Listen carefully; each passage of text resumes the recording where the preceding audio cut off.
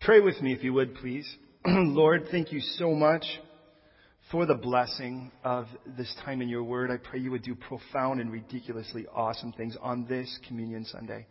Speak to us profoundly. Let us hear you and know you and love you so much. Let your word burst open and come alive. Lord, the obvious assumption is that we will be overwhelmed by all of this information. Give us supernatural ability, Lord. Stretch our supernatural stomachs to be able to grab a hold of what we need to today. And in that, Lord, I just pray that your living water would wash over every part of us. Clean us, purify us, prepare us for every good work, I pray. In Jesus' name, amen. I would say today, as I would any, please don't just believe me. Don't just assume it's true because I say so. Search the scriptures. We're going to search a lot of them today. Let me give you an overview. And I just, in prayer, I realized, our family leaves for a couple of weeks. Our oldest daughter is graduating in Tennessee. And I thought, wouldn't it be great if we actually finished the book of Deuteronomy? And then what would happen is when we come back, we will begin the book of Matthew. Which I thought would be so fun. In light of the fact we have actually then recorded the entire Torah being taught, so we could refer to it. So let me kind of give you an overview on what you can expect. Chapters 21 through 26, in essence, are law nuggets.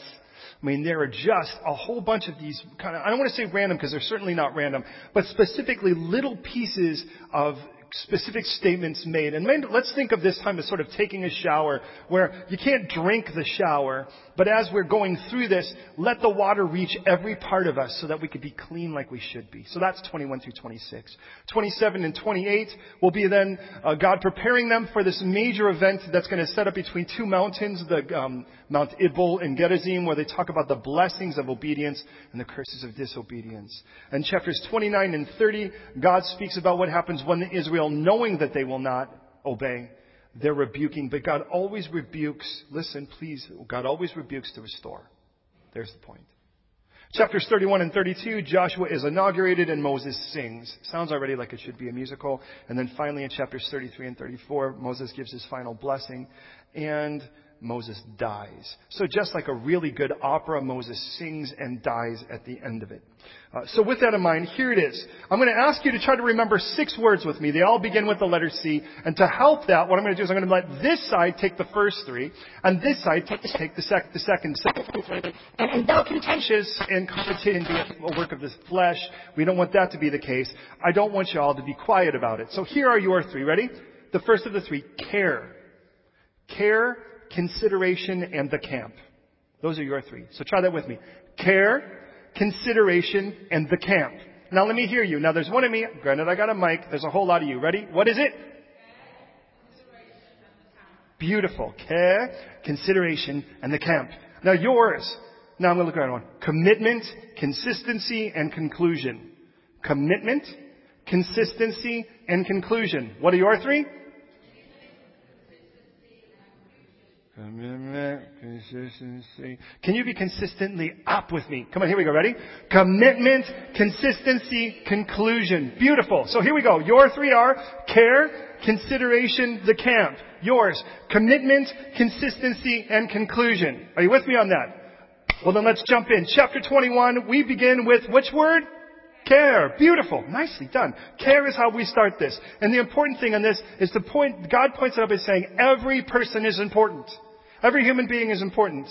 Now, before we even go into it, do this. Flip to chapter 26 for a moment so we can see the conclusion of it, so we know what we're getting to. In chapter 26, verse 16, are you there? So even if you're new to the Bible, if you got to Deuteronomy, you can get there. 26:16 says this. This day the Lord your God commands you to observe these statutes, these judgments. That's, by the way, what we're about to look at. Therefore, you shall be careful to observe them with all your heart and all your soul. Today, you have proclaimed the Lord to be your God, and that you will walk in His ways and keep His statutes, His commandments, His judgments, and that you will obey His voice. Also today, the Lord has proclaimed you to be His special people, just as He promised you that you should keep His commandments, and that He will set you, hear me, high above all the nations which He has made, in praise, in name, and in honor. and that you may be a holy people. Notice not just holy from, but holy to the Lord your God, just as he has spoken. God says, if you're willing to obey, I'm willing to lift. If you are willing to obey me, I'm going to lay this thing out, and as you're willing to obey me in this, I'm willing to put you above the storm. I'm willing to put you above the enemy. I'm willing to put you above your problems. Now that doesn't mean that storms won't come. Jesus made clear in Matthew chapter 7 that the storms came to both houses, the one that was built on the sand and the one that was built on the rock. The variable was not the storm. We don't come to Christ because we assume Christ is a storm-proof program. It is actually a survive the storm program. The difference in there was not that the winds blew, because they blew on both. The rains fell on both. The floods came on both. But the house stood that was built on the rock. And there's the difference. And that's what God is saying here. He's saying, listen, if you're willing to follow me, and I need you to trust me. I need you to trust me so much that when I say this is what I'm looking for, follow me on it, that if you follow me, I'll put you above all of that. It tells us, by the way, that the moment we accepted Jesus Christ as our Lord and Savior, we were seated not with, but in Christ. In the heavenly places. He tells us that in Ephesians 2. What's fun is, if you go back to Ephesians 1, it tells us where Jesus is. It tells us that he is enthroned in glory at the right hand of the Father. Listen, above every principality, power, might, dominion, and anything that could be named. Anything that can be named. If you can name it, it's below him. There's the idea. And the point is that Jesus, if you will, is sitting large and in charge, and you're not sitting near him, you're sitting in him. The spiritual battle will always be stay in Christ, because when you stay in Christ, you stay on top. And that's what God tells us at the end of this. So, as we walk through those, what are those three again? Care, consideration, and the camp. And commitment, consistency, and conclusion. And the conclusion ultimately is, I'll lift you up. That's where we're going in this. So you're ready to follow me now? Okay, here we go. Chapter 21. Look at what it says. And we won't be able to read every verse, but I want to be able to get clear on it. And by the way, I will trust that you will read this on your own to check me. So, verse 1. Excuse me. If a man is found, or anyone is found slain, lying in the field, in the land in which the Lord your God has given you to possess it, and you don't know who killed him, then the elders of your judges shall go out and measure the distance between the slain man and the surrounding cities. And it shall be that the elders of the nearest city of the slain man will take a heifer which has not been worked, which is not pulled with a yoke. And the elders of the city shall bring that heifer down to a valley that flows with water, which is neither plowed nor sown. And they shall break the heifer's neck in the valley. Then the priest, the sons of Levi shall come near. For the Lord your God has chosen them to minister to him and to bless in the name of the Lord. By their word, every controversy and every assault shall be settled. And the elders of the camp nearest the slain man shall wash their hands over the heifer whose neck was broken in the valley. And they shall answer and say, our hands have not shed this blood, nor have our eyes seen it. Provide atonement, O Lord, for your people Israel, whom you have redeemed, and do not lay innocent blood to the charge of your people.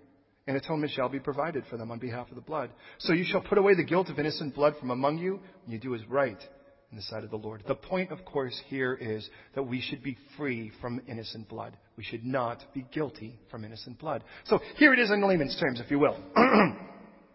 You find a dead guy in a valley. You measure to find out what city it's closest to, and they're going to be responsible for him.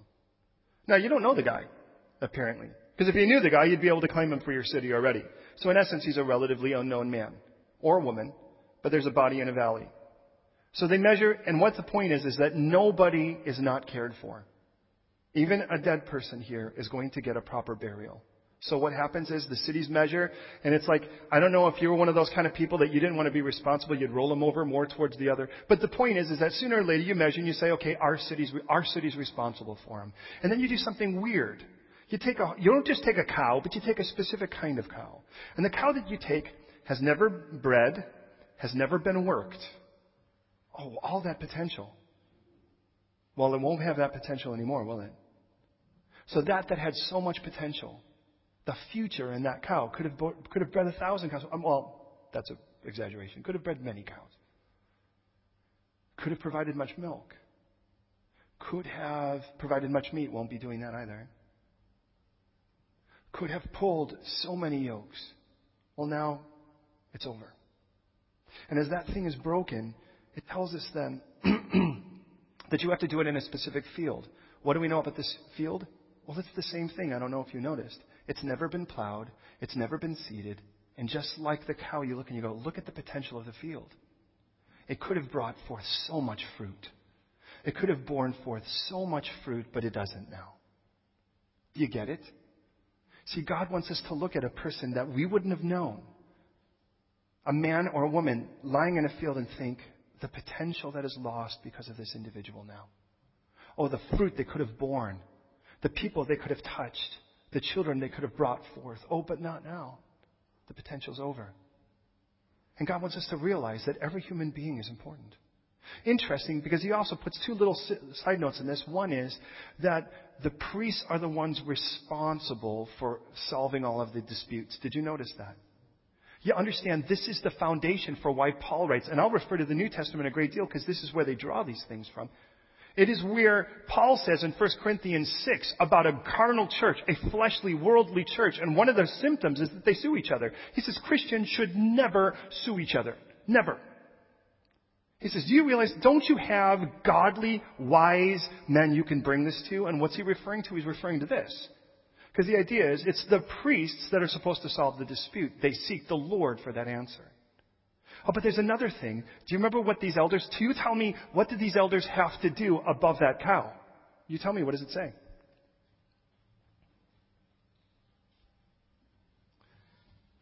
What do they have to do? Yes, they have to wash their hands. Why? Because they want to say, by washing their hands, what they're saying is, I am innocent of this man's blood. I'm innocent of this man's blood. Why is that so important? Well, Matthew 27, verse 24 makes it clear. When a Roman shames the Jewish people because they want to kill Jesus, and do you remember what he does? He calls for a bowl and washes, which is a Jewish, as we see here, a Jewish standard, and he washes his hands in front of them. And remember what he says? He says, I am innocent of this righteous man's blood. You realize what he could pull that from? Right here. Second text of our thing, verses 10 through 14, is about a slave wife. The idea of it's simple, and I'll start summing, but please don't just believe me. When you go to war and you see a gal and she's fine and you want to marry her, you can marry her, but first she needs to shave her head, cut her nails, and mourn her family for a month. It's a big change for her. Then she can be your wife. Now you think this is a bit strange, and it's certainly outside of our culture, but please recognize something. Imagine the idea here that God put no boundaries on who could marry a slave girl. It wasn't like a commoner could marry a slave girl and that was it. A king could marry a slave girl. And that is so far out of so many cultures. I mean, even here, royalty must marry royalty. Why is that so important? Because Paul again refers to this in Romans chapter 7 when he says, you've become dead to the law that you would be married to another. We as slaves, Jesus tells us whoever sins is a slave to sin. We were slaves, but God wanted us anyways. And as God wanted us anyways, we could be betrothed to the King of the universe. Is that amazing? And God set that standard here, and that's why we don't just jump past it. Verses 15 to 17. And again, remind you, this is all under the context of what word? Care. Do you get it? Does that make sense so far? Dead person, care. Slave girl, care. Well, here's another. Look at the difference between verses 15 to 17 and 18 to 21. 15 to 17, it's the firstborn. And here's the idea. If you have two wives, God never condoned polygamy. Because if you do, when you love one and you don't love the other, and the one you don't love has the oldest boy, he still has to be your firstborn. Interesting, by the way, you're probably aware of the fact that you can refer back to Jacob, who got kind of the bait and switch with his first wife, Leah.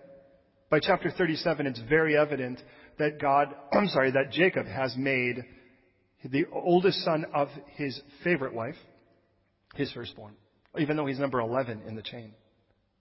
And God says, you do not do that. Listen, every child is cared for. Every child is loved. You get the care there. We have two children. One is biological, one is adopted. I love both of them the most. That's the way that works. It's interesting because when God looks down at this woman, with Jacob, two wives, the first wife, by the way, Leah, We read in Rachel, that's the one he seems to really favor. She's beautiful in face and form. God knows how a man surmises a gal in the flesh, looks at her face, looks at her shape, and says she's the one. All we read about Leah is she had weak eyes. We're not even really sure what that means, whether she squinted or whether, all we know is obviously she didn't measure up to her younger sister. But she's the one who's fruitful. Of the 12 tribes of Israel, she births 6 of them. The first child that's born, she says, see a son. Now my husband will love me. Reuben means see a son. Second son, God has heard my cries. Surely my husband will love me. Shimon, he has heard. Third child, now my husband will be attached to me. I've given him 3 boys. Levi means attached.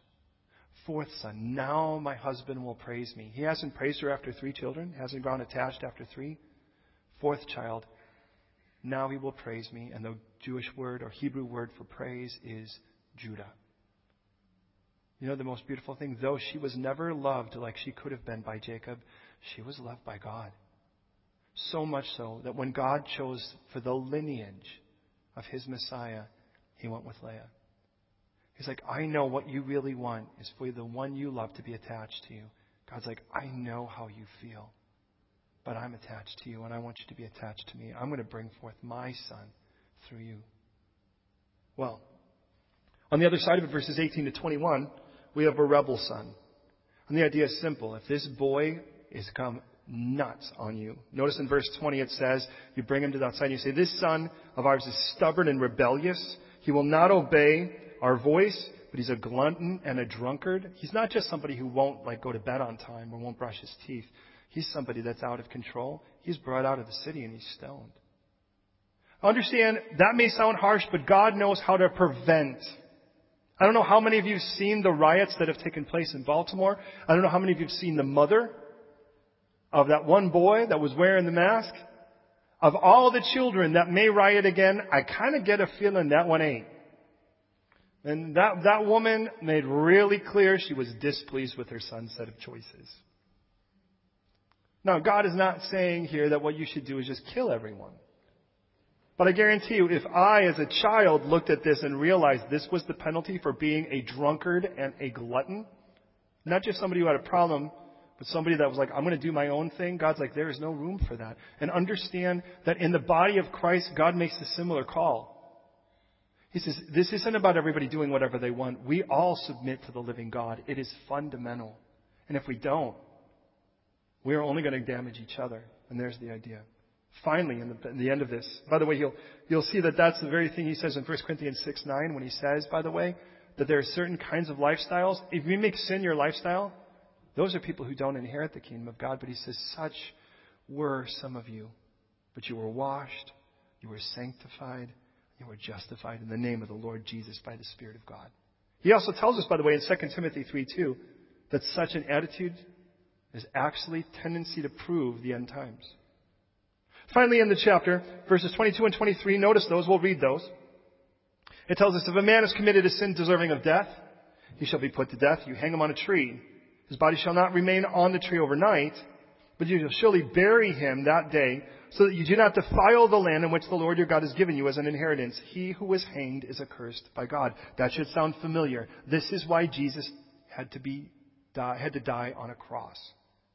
Because if our God would send his son to be our curse, and we have deserved the curse, then he would have to pay the price of the curse. And for that to happen, he would have to die on a tree. And that's exactly what Paul refers to in Galatians 3:13. He quotes this verse. He says, Jesus has become the curse for us so that the curse could be properly punished. You go, well, how does that play out for care? Well, it plays out perfectly for care, doesn't it? Here's the way care looks. Care looks like nobody is left behind. That means the individual left in the streets or whatever, or left out in the valley, you care for that individual. That is fundamental. You make sure that you know that. For the slave girl, she is cared for. Nobody can be without love. The firstborn, by the way, that could be favored else against, you make sure he's loved like he should be. The rebel son, you love everybody else enough to care about your witness. So you know that you don't just let people run off to their own demise. You let them know there are consequences to their actions. And by the way, those consequences would wind up on the cross so that my God could pay for your sins and mine. My question is, have you accepted the gift of Jesus? What it proves is He cares for you.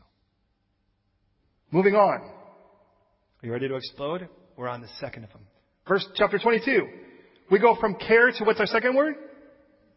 Beautiful. Consideration. And the idea now is we're going to be considerate of others. If we're going to love each other, we're going to have to be considerate. This is what it says, by the way. Look at verse 1. You shall not see your brother's ox or his sheep going astray and hide yourself from them. No hide and seek with their animals. You shall certainly bring them back to your brother. If your brother's not near you, take care of him. Hold him until he comes and gets it. Verse 3, you shall do the same with his donkey, even his garment if it's lost, or any other lost thing of your brother's which he has lost and you have found. Do likewise. You must not hide yourself. If you see your brother's donkey or his ox fall along the road, don't just hide yourself from that. Help him. And then he says this right in the middle of it. Look at verse 5. A woman shall not wear anything that pertains to a man, nor shall a man put on a woman's garments, for such are an abomination to the Lord your God. And then he goes to a bird's nest. Is that the weirdest version? Do you think God has ADD? I don't think so. So he has a point here. He goes from, don't hide yourself from somebody else's stuff, make sure you give it back, to if something is in need or of care that you're considerate enough to care for it, to this cross-dressing issue, to verses 6 and 7 that say, if you find a bird's nest, do not eat the eggs in front of the mother. I think that that's fairly kind, don't you? And the idea is simple. Be considerate enough to care for others and others' stuff. But that includes, by the way, caring enough to not blur lines that God made solid. Actually, God has, and this is going to be so anti-cultural, we're aware of that, but God has a very clear definition for a man and a woman. Now, that's not mean. I don't know about you, but when I don't know my role, I get more confused and I get more exhausted. Knowing my role really helps me. And understand, God never gives authority without responsibility. And He never gives responsibility without authority. And to each He's given authority, and to each He's given responsibility, unique to their gender. And He doesn't want you being confused about that. We get to the point now where a kid is 6 in a public school, and we're already trying to get them to the point where they have no kind of gender issues. They're not going to consider who they are at all. They're so confused. They're like, what if I'm a lesbian trapped in a man's body? And it gets to that. But what if you're just a man? And you should rise up and try to take responsibility for it. There's the idea. Verse 8 is a simple verse. When you build a house that has a second story, put a parapet up. Does anyone know what a parapet is? A parapet is not, I can think of you about it. Verses 1 through 7, it's someone else's pet, and now you have a parapet. A parapet's a little wall that you put up at the end of your roof so nobody falls off by accident. And the idea is be careful enough, care enough, so that you're not going to put something as a hazard in the way of someone else. And Paul would say it this way, don't put an object of stumbling in front of someone else. And he uses it in the area of convictions. And hear me on this for a moment. Because if we're going to be considerate, it's the fundamental. It plays into all of this. See, understand what a conviction is. A conviction is not a law by God universal for every Christian. A conviction is a personal wall set up or fence set up for you to protect you from something that may be a weakness to you. So that's why our convictions differ, because we may have different weaknesses. For some, for instance, I grew up in a very violent environment. I stay away from, I didn't watch the fight last night. It probably shouldn't surprise you. It isn't like I'm like, wow, man, so beautiful. Watch that guy punch that other.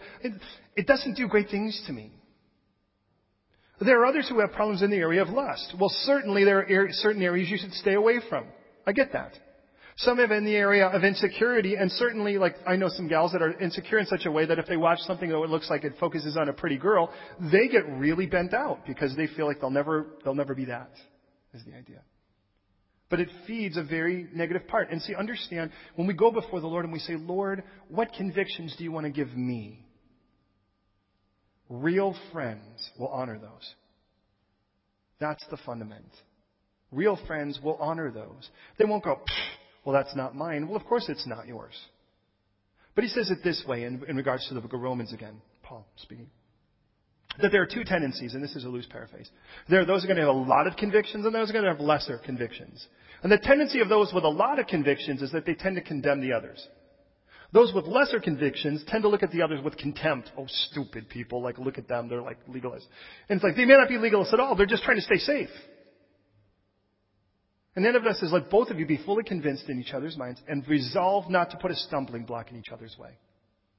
If you live with roommates versus living alone, and I suggest, especially if they're all Christians, sit down with them and say, what are your convictions? Because we should, in the house, resort to the highest common denominator. Because I don't want to stumble you. Hey, if you don't watch those kind of movies, they're not watched in the house. That doesn't mean it's my conviction. I just don't want to trip you up. I don't want you coming home and watching and going, oh, look at. What are your convictions on alcohol? I mean, if it's the law, it's the law. But there is a conviction. In our house, we're completely dry. And one of the reasons is because we reach out to so many people who are coming out of the addiction of alcohol. The last thing I'd want is for you to show up at my house and stumble. It is that important. But whatever those convictions are, your real friends aren't going to roll their eyes when you tell them. They're going to go, hey, if that's a fence to keep you safe, why would I want to drag you into harm? Does that make sense? And there's the area of consideration. Hey, and by the way, that may be in regards to your identity. That may be in regards to your stuff. That was what we talked about with the animals, or in the way that you dress. But in the end of it all, the idea of it is that I don't want to stumble you in any of these areas. That's the point. And again, we go from care to consideration. Isn't that a proper growth? If I genuinely care for you, I will be genuinely considerate for you. And then he says this in verses 9 through 12. You shall not sow your vineyard with different kinds of seed. Oh, that's weird. We don't what? Lest it yield the seed which is sown and the fruit of the vineyard be defiled. Don't plow an ox and a donkey together. Don't wear a garment of different sorts. Oh, does this mean God hates polyester? And then he says, and make tassels on the four corners of your clothing to which to cover yourself. Now, obviously, there's a very cultural aspect to this. But notice what happens. In the first case, you want to make sure when you walk into a field, you know what you're going to get. You know what fruit's going to grow there. A vineyard grows. Now, by the way, you're aware that many vineyards, they do grow things on the outskirts to flavor the wine. It does flavor the wine. I get that. But you don't want to confuse people. A vineyard's a vineyard. Plowing an ox and a donkey together is unfair for the one that's the weaker one. We read it this way in 2 Corinthians, to not be unequally yoked. Because what's going to happen is it's not just a strong and a weak, it's that two are going in opposite directions. This is why Christians should never, and this is not, by the way, conviction, this is law according to Scripture, Christians should never date unbelievers. That's what the Bible says. I mean, you go, wow, is that hardcore? Yeah, no less hardcore than this stuff he's going out with. And the idea is simple. And it all boils down to all of these things. He goes down to the last one where he says you put these tassels. These tassels showed your allegiance. And there's the point. It's one fruit, it's one work, it's one worth, and then it's one allegiance. And I don't want, the idea of this is I belong to God. If you want to come walk with me, I'm walking with God because I belong to Him. I'm not going to sow half of my heart into you when you're running away from God and then say that God has the other half. It doesn't work like that. My heart doesn't beat that way. So please understand, when he starts to lay this out, the idea is simple. If I'm going to be considerate, I need to be all in. I remember them showing, listen, forgive me for this analogy if this sort of loses you, but I'll try to go quick on it. Surfing is a really important place to commit. Now, I mean, there's a point where what happens, you're sitting on this stick of in essence, a fiberglass sponge board. And it's going to hold you up. The bigger we get, the more struggle it's going to have. The more thrust you need. But you start feeling this thing rise behind you, and there's a point where this wave starts coming up, this thing starts lifting up, and as it lifts up, there's a point where what happens is that wave, it breaks. It's no longer just a swell, but it starts to crest. At that point, you better be below that point. Because if not, that crest is going to pitch you. It's going to throw you, in some cases, as far as 30 meters. And often, because it's sucking water from where you're going to land, you could land on some really hard thing. And then just as you land on like the razor sharp coral, by the way, of Hawaii, where it's so nice and waka waka, and then the wave goes, like that. And you're like, what? And just as you try to catch your breath, then the next wave, and it's like 30 tons of water. And the whole point is this. You're paddling and you're like, do I take this wave or not? Do I take this wave or not? And then if you say no, well then get back and don't let that wave take you any farther.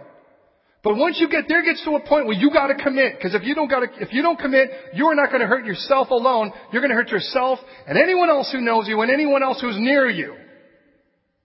And understand, when the Lord died for us, He never did anything but commit. He committed before the foundation of the world. There was never a question in His mind. And if I want to be really considerate to you, one of the most considerate things I can be is committed to Jesus. Because if I'm really committed to Jesus, then you don't have to try to figure out who in the world I am today. There's no spiritual bipolarness here. The bottom line is, I'm committed. And if there's hardship, I'm committed in the hardship. If it's good times, I'm going to be committed in the good times. If we're going to have a challenge in our relationship, I'll be committed in that challenge. If we're going to be just enjoying each other, I'm going to be committed in that. Because the bottom line is, you deserve a person consistent. And there's the whole idea. What am I sowing to the field? Am I sowing grapes here but sowing thorns here? Is that what I'm doing? Is that what I'm trying to do? Am I trying to actually put two things to work that actually don't belong together? Is that what I'm trying to do? Am I trying to dress in ways that you kind of go, well, part of it's this way, but part of it's that way? Obviously, much of our identity is in what we wear. So am I one person here and one person at home? Well, you can ask my children and find out from them. They'll tell you the truth. I mean, I try not to play perfect here because you should know better. God doesn't call perfect people. It's not about perfection. It's about pursuit, right? The good news is that means you all qualify. So, our first chapter was care, right? And the idea of it is that everyone's important. The second chapter is consideration. And the greatest consideration is be fully committed. And that's why the rest of the chapter, by the way, plays into the area of marriage. That would make sense. What greater place for a commitment? And the idea is simple. If a guy marries a girl, by the way, and then he tries to play off as if she wasn't a virgin, and he's proven that she's actually was, they beat him in front of everyone else, and he still has to keep her. So he's going to lose every way he goes there. If a guy actually the idea is if there's of adultery, it is a capital offense. Rape is a capital offense. Nobody rapes twice. They get caught, they die, it's over. God takes it that seriously, ladies, men. And both of them shall die. That's what verse 22 says. Which is important, of course, when you get to John chapter 8, and a woman is thrown before Jesus, and we read that she was caught in the very act of adultery. It's clearly a setup, because if it wasn't a setup, the question I always ask is, where's the man? If both of them are to be killed, why is only one of them there? So, care, consideration. Third, the camp. For care for every human being. For consideration, he considerate enough to commit. Are you following me? Now here's the camp. In the camp, it sure is good to be on the inside. There it is. So here's the way the chapter kind of works. There are certain people not allowed in the assembly. And by the way, some of this stuff, it's almost better I don't read it, but it's like he was emasculated by crushing or mutilation. Understand, a person that does that has sworn allegiance to another god. It isn't like he was something accidentally dropped on that particular part of their body. Illegitimate birth, Ammonites and Moabites. What do they all have in common? They are swearing allegiance to another god, and he says they don't belong in the camp. And you're like, well, how do we reach out to such an individual? You reach out to them to the point where they're willing to come with you, but not to the point where you have to go follow them into their god. It is amazing how many people tell you, or will tell me, oh, this is a ministry. I know that all they do is they go clubbing, so I better go clubbing with them. I know that all they do is hang out at the strip clubs. I should go to a strip club with them. Hey, look at Jesus went to questionable places, but he never left his holiness behind. So don't tell me for a moment you running off to sin is somehow ministry. We know better. So that's not what's in the assembly. Look at verses 9 through 14. He says, let me tell you a couple other things. If a guy kind of has something happen in the middle of the night, he's out for the day, washes, he comes back in the evening. Verse 13, well, something else should happen outside the camp, your poop. Just grab a shovel or an implement and dig it and leave it in the outside of the camp. And he tells us why in verse 14, because the Lord your God walks in the camp. He walks in the midst of it. Find another God that's willing to walk among you. My God wants to be with us. Do you have the same one? He wants to walk among us to deliver and to give our enemies over to us. Therefore, the camp will be holy. Let no unclean thing be among you. There's the point. And to turn away from you. Look at where God should be as clean as you can make it. As clean as you can make it. Wait, like God's the one who cleans. Yes, and when He cleans, do we want to keep dumping dirt back with what God cleans? It is time for us to take seriously holiness. I don't mean that in a legal trip. I mean that in a sense of serious to be holy unto Him, not just from other things. When you're holy unto Him, you'll find the from works easy. So this is what's on the outside of the camp. Outside of the camp, by the way, fruitlessness. Outside the camp, allegiances to other gods. Outside of the camp, your enemies. Outside of the camp, refuse. Poop. But let me tell you what's on the inside of the camp. Verse 15. If a slave runs away and he comes to you and you don't return him, that slave is now free. You know what's actually inside the camp? Free slaves. Though we were once slaves of sin, we are free now, and God is not returning us to our old horrible despot. We are free. We are free. Verse 17, there are no ritual harlots there, no perverted ones, no wages of a harlot, no prices of a dog, and no interest is charged. But you can charge it to those outside the camp. You just can't charge it to those inside. So here's the point. First I could say, when the world thinks of church, they're going to think of it as irrelevant, weird, or whatever. Here's the question. How many Christians feel that way? How many Christians are propagating that out there? The last survey I saw said the majority of Christians in the UK do not attend fellowship regularly. The majority that claim to be a Christian will not set foot in a church regularly. When asked why, they said it's boring, irrelevant, and unnecessary. In other words, they ask, what's the point? Understand, church is not just a place where you just kind of gather with a couple Christians and eat pizza. Church is a place, by the way, where you actually say, here I am, Lord, use me, and you actually have a group of suspects you can actually try the ministry on. They have to forgive you. They're Christians. And you're like, Lord, what do you want to do? Pray and teach me how to pray and teach me how to walk with you and teach me how to read your word. And like those kind of things happen. It's so great when we could do that together. Let me say it this way. And we're halfway there and we're almost on time. Follow me on this. Mary. Virgin. Forgive me for being bold, but let's just say it. Let's just lay it out simple so we don't have to go along with it. And she's pregnant by God. Which one of you are going to believe that? It doesn't matter how pure the girl has been. It doesn't matter how nice the girl has been. The bottom line is, you are pregnant with a promise of God. And what Mary does is brilliant, and don't miss this. It isn't like Mary has to go and she has to tell her mom and dad, so they'll kill her. She has to tell Joseph. Those are rough conversations. But Joseph, praise God, God intervenes. We don't read that God ever shows up, by the way, to her parents. Think that one through. So who in the neighborhood isn't talking? By this point, it's probably made its way to the papers. The Nazareth today. That kind of thing. But what Mary does is brilliant. Mary gets up, and do you remember where she goes? She goes to visit her relatives who, listen, who was more pregnant with the promise than she was. Did you get that? The only person that she knows she's going to find support and comfort in is a person who's also pregnant by a promise from God. So, imagine everywhere she goes, and you know what this is like. You're in love with Jesus, and you can walk around with your Bible and just loving Jesus, and singing a song, Lord, I lift your name up. And then all of a sudden people are looking, and they give you that eye roll, and idiot, and all that kind of stuff. And after a while, okay, you're just kind of, you're tucking your Bible in. Maybe I'll get it as an app on my phone. It's a little more subtle. And after a while, people are still looking at you, so you kind of turn your swag more into, I'm just going to try to walk like everyone else.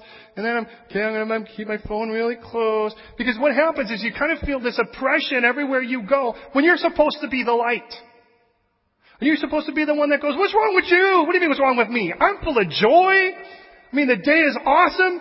Yours isn't, and I've got the problem. Can we figure that one through for a moment? And then what happens is you have that, and if the only person you have are a couple people that you know what's going to happen, you grab a pizza and you complain. I mean, your only praise song is, nobody knows the trouble I've seen. But that's where you're going. And then you come into the house of the Lord and everything changes. Because here, what happens is you got people pregnant with the promise of God, and it's different. And you look and go, oh yeah, but let me tell you what, my God's still on the throne. Psalm 73, Asaph says, I almost stumbled when I saw the prosperity of the wicked. The rich get richer, the poor get poorer, the strong get stronger, the oppressed get more oppressed. He goes, when I thought about it, it overwhelmed me, and I'm like, what's the use? He goes, then I went into the sanctuary of God, and I saw their end. See, you walk into a place like this, and what happens is at a place like this, you start going, oh, wait a minute, I need an eternal perspective on this. So I get all of this stuff. What difference does it make? What's the eternal perspective on this? And that's what's supposed to happen here. And there's the point of the camp. The camp is the place where we can come and be together and say, thank you, God, that I have eternity with you. And it starts right now. So listen, care. Every human being is important. When we get to that point where we walk out and we start talking to each other, let every person be important. Consideration. We want to be considerate enough that we're going to be seriously committed. To consider it enough so that people know who they're dealing with here. Full on, that's just who you're going to get. And let the camp be the place that the rest of the world should look and go, how do I get in there? Because the best they've got is a club. Hey, you party to forget. You celebrate to remember. And I'm going to celebrate for eternity. Well, we're halfway there and it picks up. To our other side. So what are our three over here? Care, consideration, and the camp. We care. Every human being is important. Consideration, be full on and committed. The camp, that's the place to be. Y'all with me? Have you died yet? Okay, let's get to this side. Commitment. That's where we start, right? Do you remember your three words? Commitment, and then consistency, and then conclusion. Commitment. That's chapter 24, and this is the way it works. You ready? No wife bouncing. Wife bouncing. A guy divorces a wife, she goes marry someone else, he divorces her, he can't take her back. You don't just do this. Treat women like human beings. Do you realize that the Bible was the most liberating thing for women there was? Women had a say. They could actually vote. They could actually testify in court. They were the only Middle Eastern people that did so. You go, look at care for a woman. Care enough that you never just send her out. She's not a piece of property. There's the idea. Verse 5, when you guys are in a vow, keep it. And keep it, but don't just take their stuff. If a guy promises to pay you money, don't take their upper millstone. How is that? Then the guy can't even make his money. Let him pay you back. Kidnapping, capital offense. Leprosy, take care of it properly. And when a guy owes you money, don't go into his house to get it. There's no loan sharking here. Give him a chance to be honored enough to pay it properly. And when it's you, return your pledge properly. When you say it, do it. It's that simple. And if you pay your servants, your employees, and they pay a daily wage, pay them on the day then. Don't just say, I'll pay you later, because that's not the way it works. Be a person of your word. Listen, commitment means your word means something. And what if the world looked and saw the church? Would they see anything different here than they would elsewhere? Would they see a commitment in us that was so much more important? Well, you know where the commitment starts? With care. Doesn't it? We start caring for each other, and we're so caring for each other that because we care for each other, we are considerate for each other. And as we are considerate for each other, there's a real camp. It's not just a bunch of individuals. This is a real community now. And as it's a community, we show real commitment there. And how do we show commitment? The same way. Every person's important, but so is our word. There's the idea. Verse 16, notice, by the way, fathers shall not be put to death for their children. Children shall not be put to death for their fathers. Some of you should say hallelujah to that in a very big way. Prayerfully, all of us would to some degree. The point is, you will be responsible for yourself. Hey, there are some that teach a thing called a generational curse. Perhaps you've heard of this. And the idea is where God says, and you need to read the whole verse, but it tells us that He visits to the third and fourth generation those who hate Him. Well, what happens the moment you say yes to Him? You're not one of those who hate Him. He also says He also visits with mercy to the 1,000th generation. Here, there's a very different story. The idea of it's simple. The moment I came to Christ, I am a new creation. Here's the good and the bad of it. The good is that if you come from a rough family tree and it looks more like a nasty branch or a scraggly bush, Jesus understands you should follow His family lineage a little bit. Prostitutes, people that were molested. There's like all kinds of crazy stuff in there. It didn't scare Him. But the moment you came to Christ, you became a new creation. You need to know that. Here's the other side of it. The flip side is this. If your parents love Jesus, that doesn't mean you will. If you're convinced that the people around you are completely secure in heaven, God is not into group reservations because He loves you individually. Remember that care, every person is important? So are you. And He loves you. He loves you and He calls His sheep by name, not by group, not by color, but not by nationality, not by location, but by name. He doesn't just go, all right, all the Bobs over this way. He says, Sarah, Lorraine, Woodstock, Lisa, Juan. He's serious about that. And we should be too. Finally, in the rest of the chapter, by the way, 17 through 22, He says you care for the poor. Just look at the stranger, the fatherless, the widow. You take care of them. You go through your field once. Everything that's left over, let the poor get it. Don't go back and get more. Beat your olive trees once. Gather your grapes once.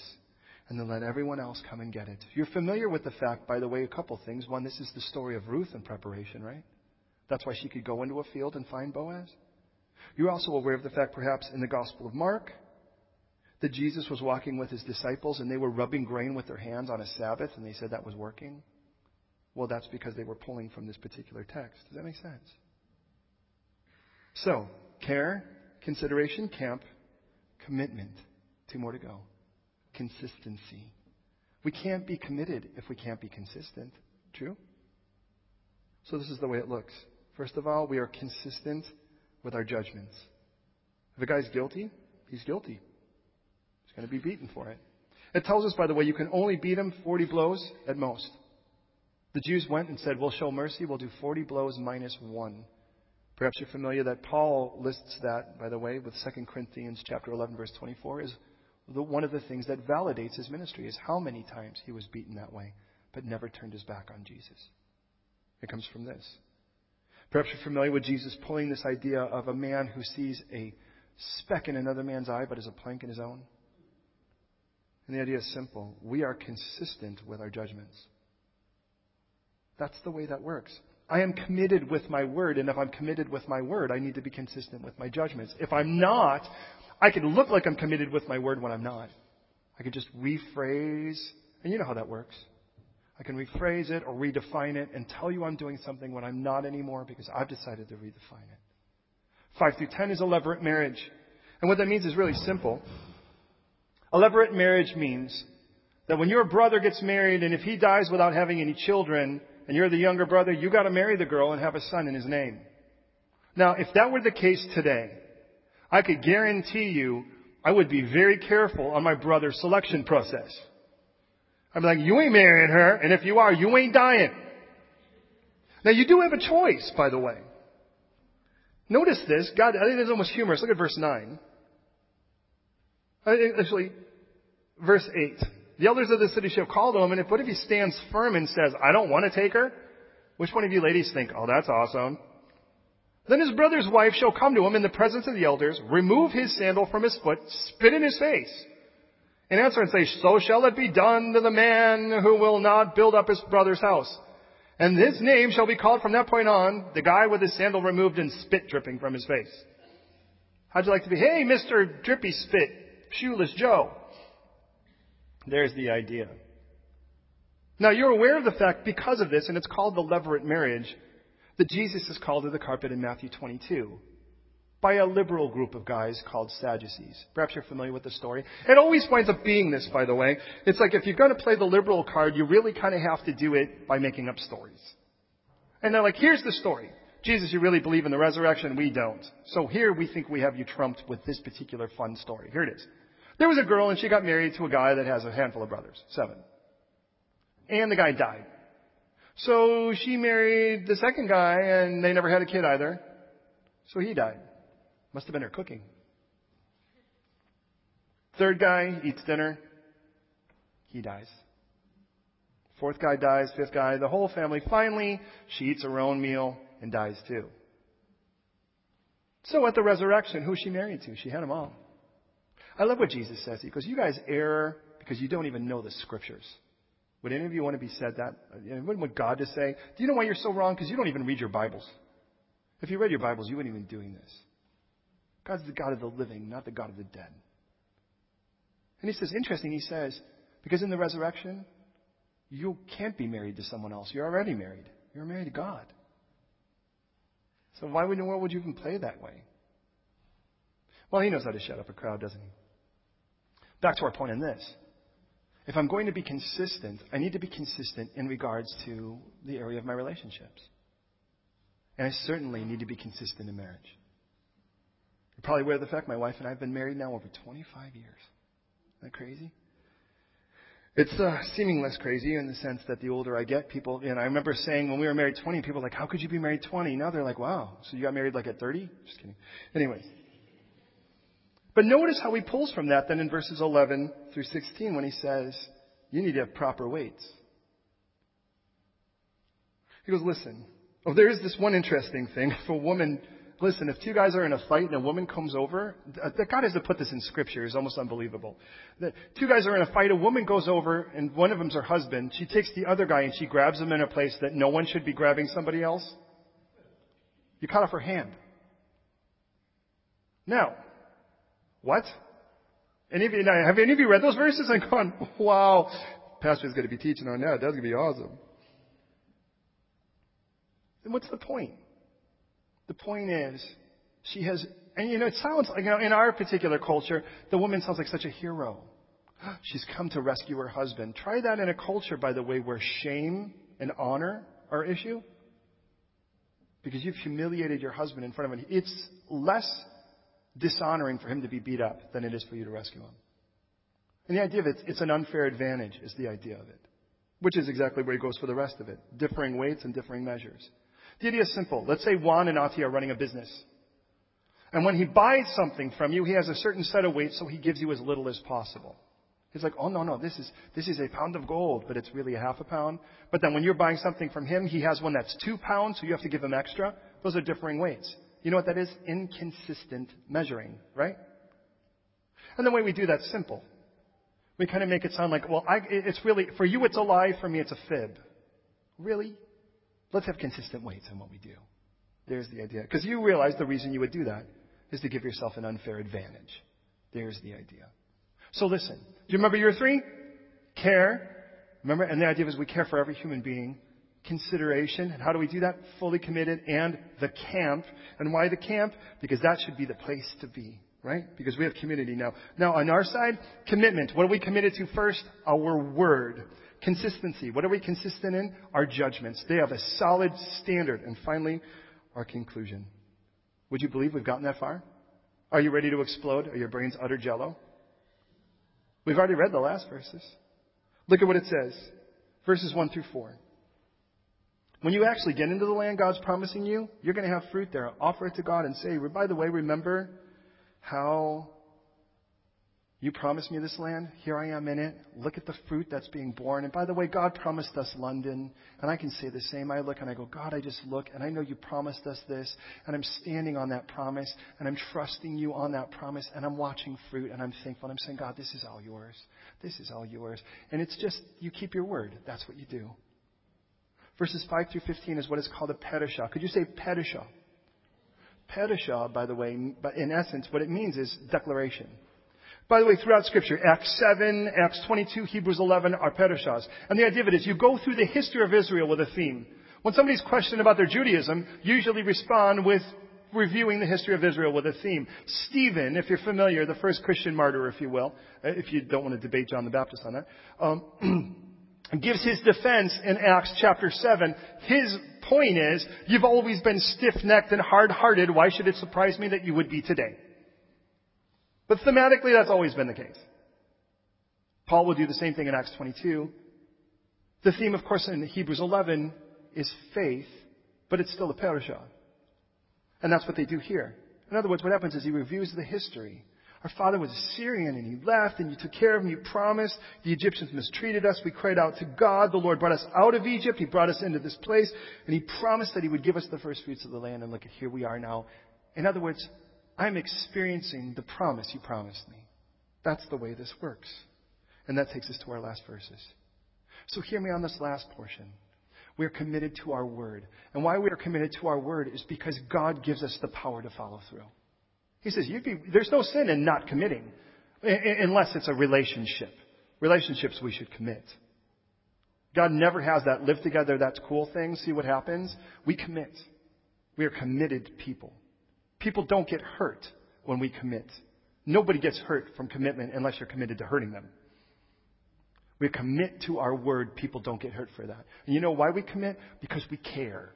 We care for every human being. And we care enough to be considerate about them, not just about ourselves. And therefore we create a community, a camp where that's the case. This becomes our new society. And as it becomes our new society, we keep our word because we commit to it. And as we commit to it, we are consistent in it in the way that we judge things. And what we do at the end of it all is we conclude this. The reason for all of this is that God is faithful. Because God is faithful and He's fulfilled His promise, I can stand on that promise and say, thank you, Lord. You made me a special person. And the reason you made me a special person was because you poured forth your love on me. You were the one who chose the curse over me, in the sense that you chose the curse so that you could have me, not just temporarily, but permanently. And because of that, I want to live that way in obedience. And because you call me to that, that's what you're calling this church to be. A church of people who obey Christ.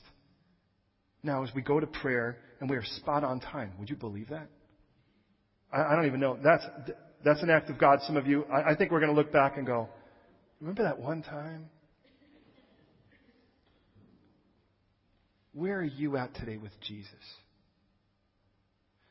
First and foremost, He chose to be the cursed and die on the cross so that our curse could be paid for, so we don't have to stand before God cursed. But the choice is ours to receive that gift. Have you received that gift? If you have received that gift, let me say this is what God wants to do with you now. Develop care. And as He develops care, He'll develop consideration. And as He develops consideration, well, you know what will happen next.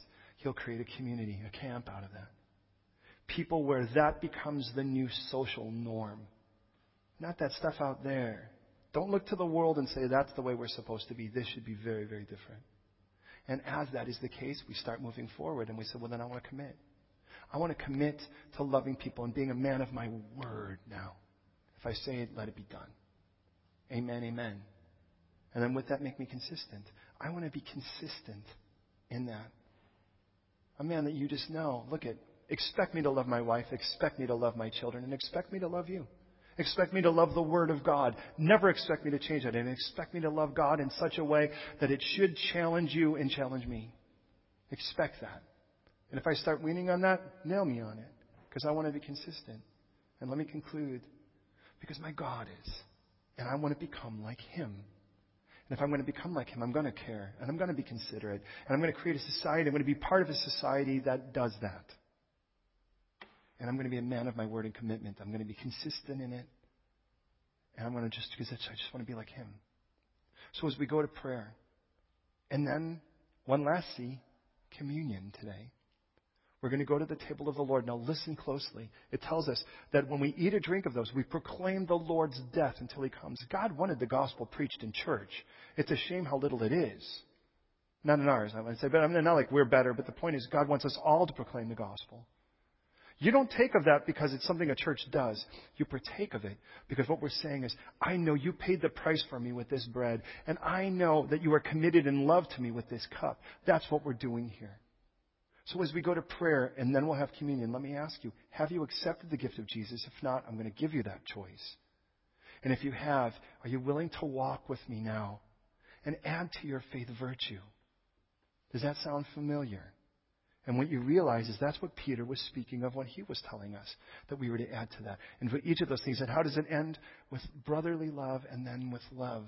Because that's how this whole thing ends, is if we're going to become like God, if we're going to become like Jesus, we're going to love each other the way we should. Will you pray with me?